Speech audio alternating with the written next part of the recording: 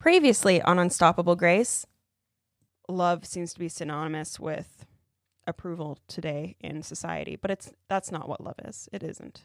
And it's speaking truth too. Mm-hmm. If I see that one of you or whoever it is, someone that I love, is going through something hard or struggling or actively acting out in sin, I think there's a way to go about it. There's an appropriate way. But speaking truth and love to someone because I care, in my opinion, is love as well.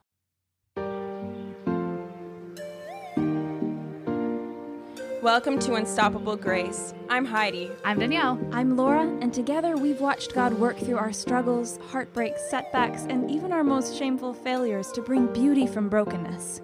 In this podcast, we bring to you those stories, along with truths from the Bible, trusting that He can use them to meet you where you're at, shine hope, and speak freedom into your life. On our own, we are so far from great, but by His grace, we are unstoppable. It's easy to just view love as this acceptance or approval or like being okay with what everyone's doing. But love is also just speaking out and being like, this isn't okay, but I'm telling you this because I love you. Right. Like a parent, a good parent, because there are bad parents, a good parent, if they see their child doing something, I'm sure people have heard this analogy before, but if you see your child doing something incorrectly, they will discipline their child or they will tell their child not to. And that's what Jesus does, God does with us. If we're doing something, He's going to discipline us. And that's because He loves us. And if we love others, to show godly love is to do what the same that God does for us, is to say, hey, this is not a good thing. This is going to hurt you. And that's what sin does, is it hurts you. It's true. What stood out for me in the reading was the bridges and how a kingdom has bridges. And I think that I need to have more bridges in my life for the people around me to be able to feel more welcome. And the example going back to the story of the subway, I had no bridge there. It was like a deep, dark hole. I was all by myself and enjoying my Saturday afternoon, staring out the window because that's what I wanted to do. But imagine if that girl wasn't there. The girl that comforted the one that was going through something, nothing would have happened. Like, she would have just left, and who knows where she's at today. But I want to challenge myself to have more bridges in my life, to be more open, to ask more questions, and to show more love, and to compliment people. I mean, a simple compliment can go a long ways. Even Heidi, what you were saying about what Laura did and posted something on Facebook. I mean, I'm sure Laura wasn't thinking like, okay, Heidi's probably feeling this way and like having a really bad day and I definitely need to do this. Like, that wasn't going through her mind at all, I'm sure. But that's the thing, is when we choose to act out in the way that God designed us to be, I think He's going to bless even more people in that. In the story of the lady in the hospital that just came and held you. Like, those are things that are imprinted in your life and are part of who you are today because someone followed a bridge or opened a bridge to allowing a sense of vulnerability in their life, because that's scary. I mean, you could have said no. You could have been like, you could have gotten upset at her, right? Offended. You could have been offended. Right. And so that's the 8 seconds of courage or 3 seconds of courage, whatever we want to go to, taking those steps out, opening the bridge. And I know you don't open a bridge, but you know what I mean. Building a bridge. Well, yeah, no, what's it called? The thing that goes down, a moat? A moat. No, the moat is the water underneath. But yes, the drawbridge. Yeah, there you go. The drawbridge. Keep it down. Lower the bridge and just see what happens. I think that we'll continue to be surprised as we just are more intentional. I love that. And when you ask someone how they are, like, actually ask and actually want to know. And there is always that fear of rejection, a fear of trying and then not getting the response that you want. But it's kind of like our story in the beginning of my friend jumping into the pond. You know, he didn't know if he was going to find the phone, and he didn't. That was a rejection. He was very discouraged about that. I think we need to let go of that need to be accepted, that when we love, it is out of a place of love, which doesn't matter if we're rejected or if we're not, because we know that if we listen to that voice in our heart, that we have God's approval, and that's the only approval that matters. Jesus came and He showed love and He was rejected. Terribly rejected, yeah. That's true. Yeah, I have a confession. I'm a huge castle builder. I have such a hard time making that switch to the kingdom. Even writing this this outline, I felt like, oh, who am I to talk about this? Like, this is something I struggle with so much. And then I realized that both of you did the same thing with previous topics that you were leading, and you're like, this is not one that I should lead. But I guess when you're struggling with it, you are most drawn, I guess, to wanting to make this change.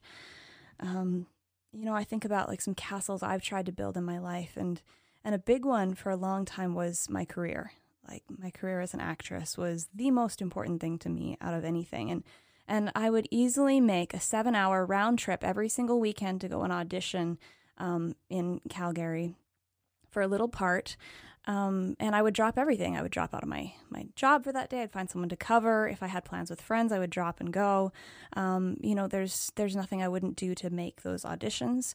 And I've wondered, not that it's bad to do that. I mean, if that's a place, or, I believe God's leading me to work in the film industry, but how would I do that for a friend? Like, how likely would I be to find someone to cover my shift, to go drive a 7-hour round trip to go and hang out with a friend for a few minutes? You've offered to do that with me more than once. I guess that means I'm growing up. You have done it with me. And it's definitely not as far, but I remember one time you came and you had to drive, like, how far away did we live when I lived at the other house? It was like A little over an hour, I think. Yeah, I'd say like an hour and a half maybe.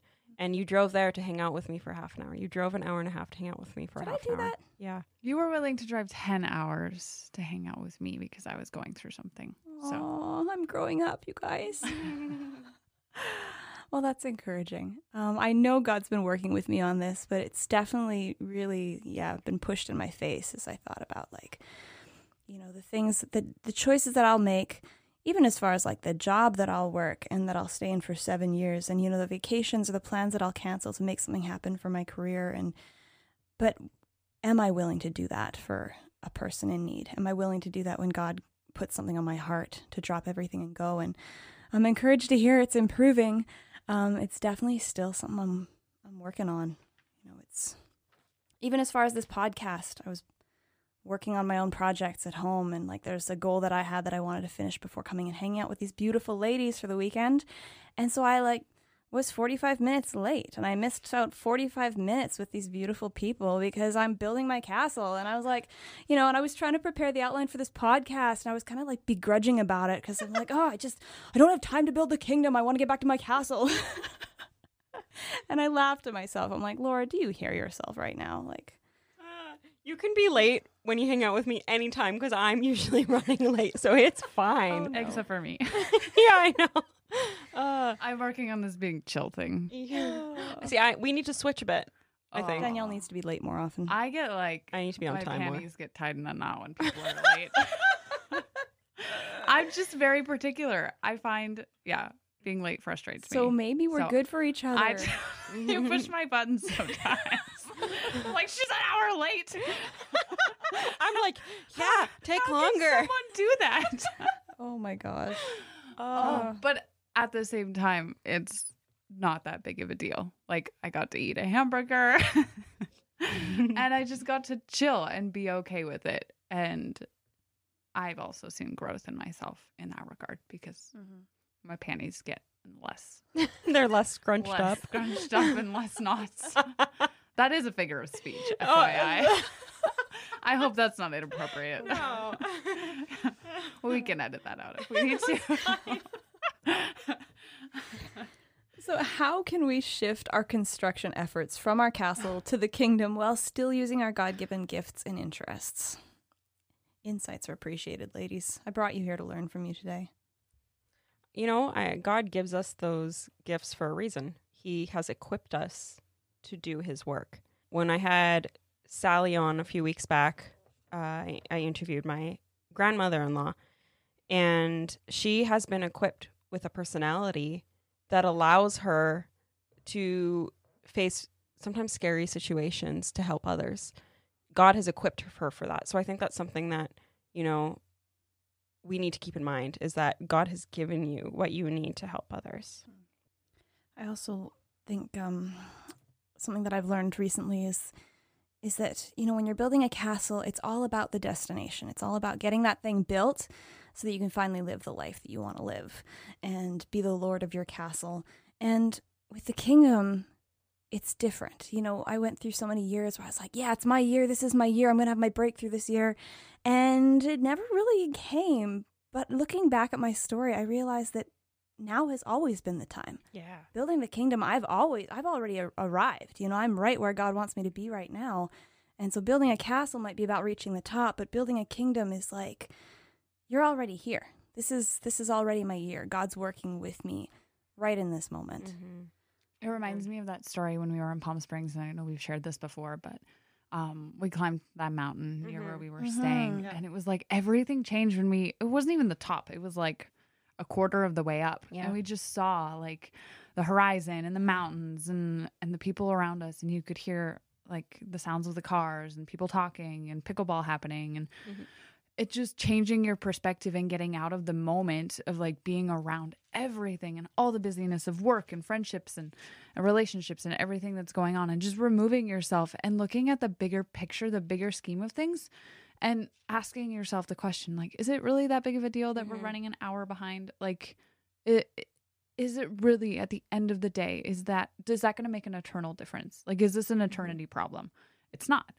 And so just learning to, I think, for me, go with the flow and see the bigger perspective and try not to get caught up in the little things that don't hold value, because it's so easy to let our lives be run on those things that bother us or annoy us or whatever it is, the little glitches in life. But those little glitches make up life and they build our character, and just learning to go with them as opposed to trying, I'll speak for myself, as opposed to me trying to control everything about life. There's so much more joy. And even going back to like my rest days on Sundays or whatever day that I take, I've seen more miracles and things happen in my life by just going with the flow and changing my perspective of not constantly having to go. And there's a time for that, but just removing yourself from this constant point of view that you have to be doing things all the time and have a schedule and a plan and all the goals that you have to achieve. I mean, do our goals really align with God's goals? And I know that I could answer that question in times of my life and say, no, they didn't. Well, thank you for having this discussion with me, ladies. I think we'll wrap it up here, unless you guys have anything else to add. Just a few verses that really stood out to me as I was thinking about this were in Matthew 22, verse 39, that says, love your neighbor as yourself. And that's just a crazy thought to think about. You know, if you were going to do something for yourself, could you do something for your neighbor? Can you love your neighbor with that same intensity, with that same, desire to care about their life as much as our own? He also talks in Matthew 5, verse 24 about loving your enemies and praying for those who persecute you. Yes. To love your enemies, pray for those who persecute you. That's just that seems radical. That seems so radical, but that's, again, kingdom building.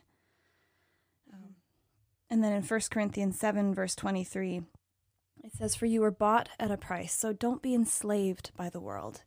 And I think that's the thing, is being enslaved by the world. God gives us destinations. He gives us gifts and abilities and puts things on our hearts to do and to accomplish, but don't be enslaved by them. Like, how easy is it to be enslaved by that need for success and that need for that dream career before you can go and actually live the life and, worship God in the mundane, like we were talking about earlier. So lead a life worthy of your calling. And that's what we're striving towards doing, striving to enter into his rest in that way. So thank you, friends, for listening. We're really grateful you could be here today. And remember that on our own, we are so far from great, but by his grace, we are unstoppable. Amen. That's it for today. Thanks for taking the time to listen in. If you like what you're hearing, subscribe to our show and give us a rating. Until next time, take care and God bless.